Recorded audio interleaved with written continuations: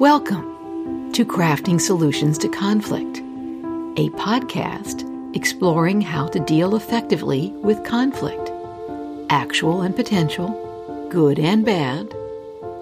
Engaging guests discuss a range of insights, and I cover tips and topics based on my 35-year fascination with conflict and my experience helping people with it. I'm your host, Jane Bettel, and my goal is to share a perspective on conflict that is both practical and positive.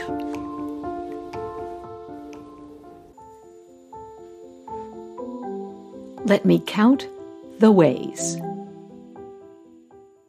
As I record these thoughts, it is late in the day on November 4th on the East Coast of the U.S., which means it is the day after Election Day, as we used to think of it. Many have described this cycle as an election season, and the predictions that we wouldn't have even a disputed winner of the presidential election by now are right on the money. Today is all about counting ballots in a small number of states whose impact looms large. I will not get involved in speculations or pronouncements about the outcome. In fact, the outcome may be clear by the time you hear this episode. It may even be clear by the time the episode is published. I want to count the ways that this moment in time is a petri dish, heck, maybe a brewing cauldron of factors that encourage conflict. And oh yes, the negative and destructive kind. And of course, all of these factors occur against the backdrop of a global pandemic, a recession, and concerns over racial injustice.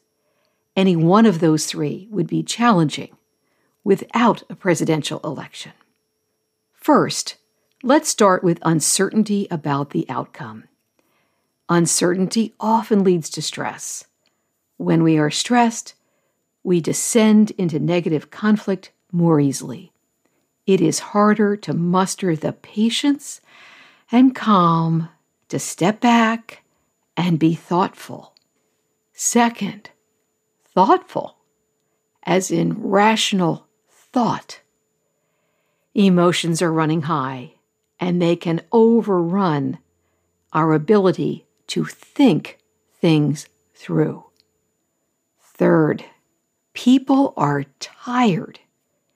Some have been throwing themselves into campaigning, worrying, and watching for hours, if not days and weeks and months.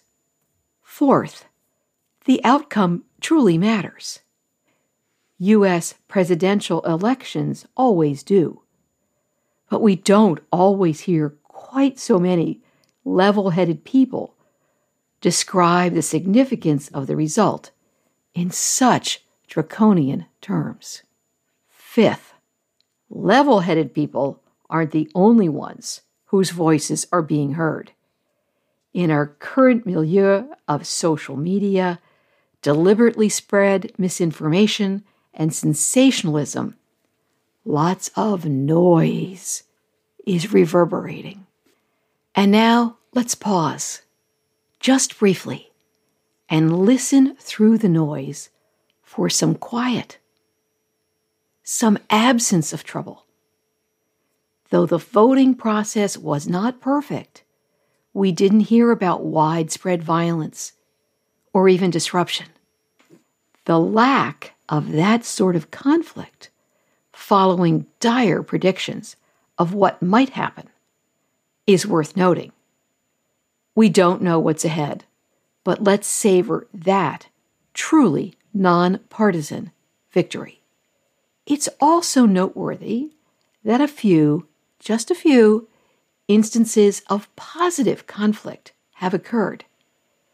Major Republican figures have contradicted the Republican president on statements today about ending the counting of votes cast.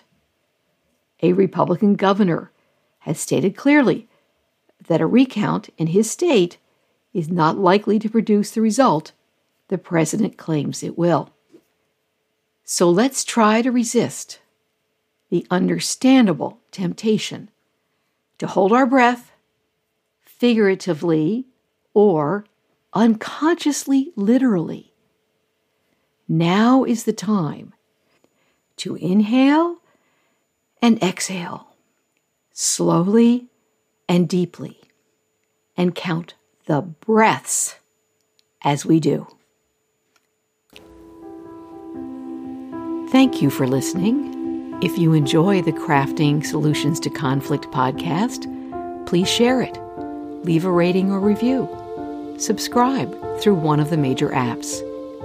For anyone new to podcasts, here's something you may not know. Subscribing is free.